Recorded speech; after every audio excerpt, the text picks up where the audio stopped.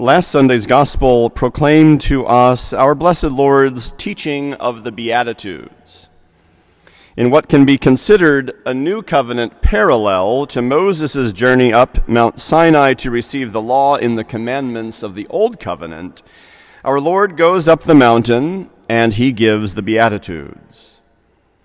In Scripture, a mountain is a place of God's revelation, and it is a place of divine encounter with mankind. As we heard last week, adopting the posture of a rabbi, our Lord sat down and taught his disciples gathered around him. Thus, the setting of the Beatitudes and the Lord's posture shows us a revelation that gives, we can say, inner vitality to our living of the commandments, which have not changed and have not been replaced.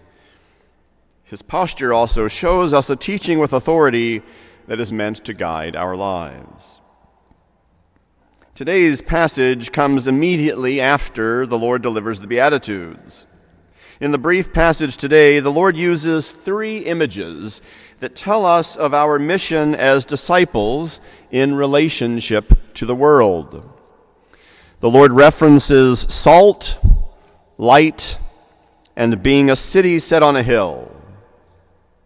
Now, all three of these images that Jesus uses for his church are continuations of images associated with the identity and the calling of God's people Israel. Jesus says of his church and his disciples, "You are the salt of the earth." Salt is a sign of permanence and purity. God established his kingdom on an enduring relationship with King David and his sons by means of a covenant of salt. Whereas you and I hear the Lord reference salt and probably only think of seasoning our food for taste, what we miss is that for the Jew, salt had a ritual use. It had a very particular use in that it was to be sprinkled on the offerings made in the temple as part of Israel's covenant fidelity. Thus, you can read in the book of Leviticus, "Ought you not to know that the Lord God of Israel gave the kingship over Israel forever to David and his sons by a covenant of salt?" Jesus says of his church and his disciples, "You are the light of the world." The people Israel had the vocation to be a light to the nations so that God's offer of salvation would radiate and grow and go out to all peoples. Israel was a chosen people, but chosen to be a servant to all the world. The prophet Isaiah reports this prophecy of the Lord God speaking to Israel. "I will give you as a light to the nations, that my salvation may reach to the end of the earth." And with just a slight adaptation of the gospel words, Jesus says of his church and his disciples, "You are a city set on a mountain." This image connects disciples to the privileged place of the holy city Jerusalem, which was to be a city set on a hill, drawing all people to itself and to the temple.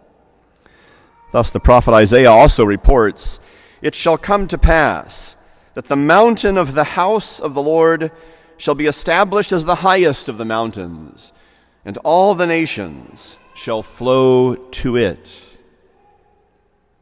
Light is not hidden, but it is set on a lampstand, so that it gives light by which to see. It's placed in prominence. Like a city set on a mountain that cannot be hidden, Jesus says of his church and his disciples, "Your light must shine before others, that they may see your good deeds and glorify your heavenly Father." As the assembly of Israel received the law and the commandments on Mount Sinai, so in the new covenant, the assembly of the church receives the Beatitudes on the mountaintop.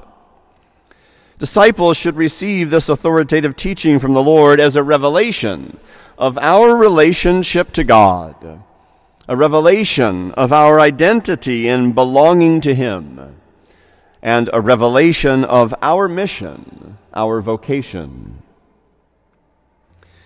Now, there is a very popular and pervasive idea in our culture, even among Christians, and you hear people directly and indirectly promote this idea all the time.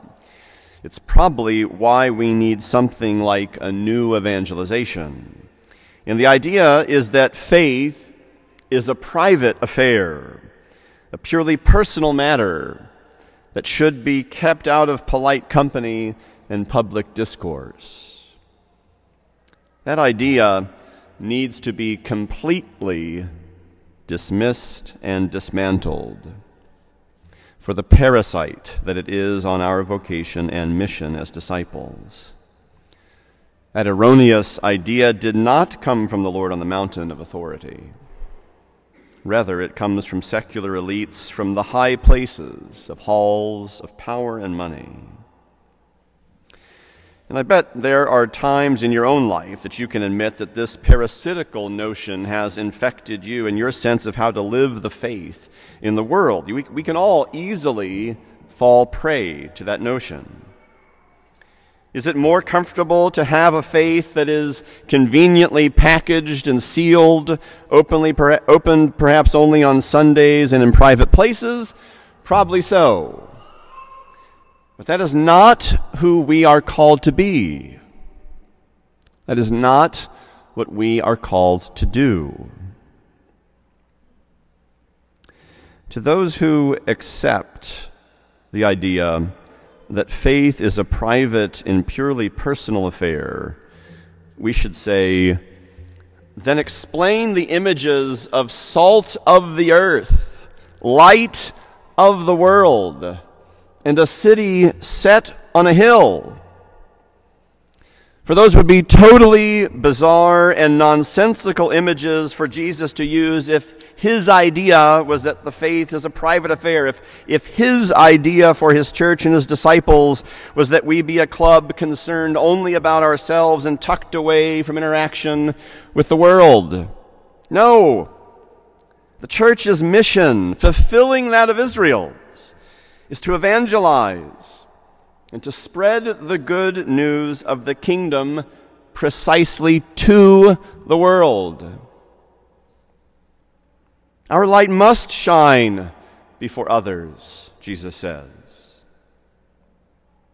We are not being the disciples the Lord calls us to be if our faith is not evident in how we live our lives in public.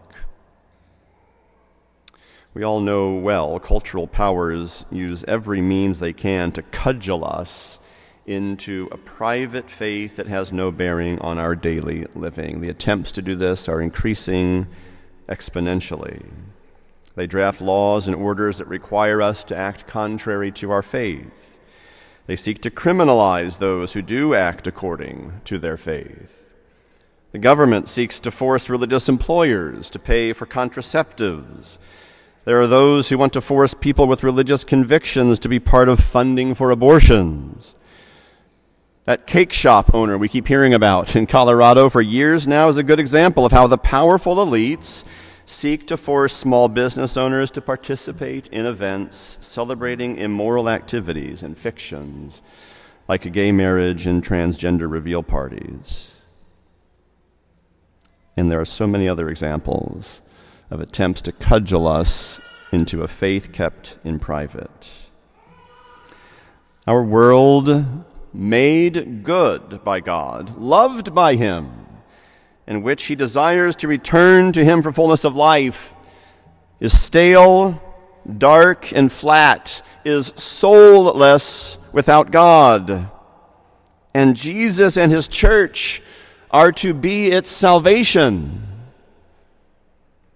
You and I aren't Christians on mission if our faith is only a private affair. From the gospel, but if salt loses its taste, it is no longer good for anything but to be thrown out and trampled underfoot. May that never be said of us. We can't lose our seasoning. Start with yourself and include your family in a daily habit of prayer to continue the seasoning that we each need in the faith. The rosary should be a natural devotion for us. Frequent confession to be healed of sin and a regular sacramental life keep our light burning brightly. Being willing to share your faith in how you raise your children and in your friendly witness to those around you at work, in your neighborhood, and in public is a way to be a city set on a hill.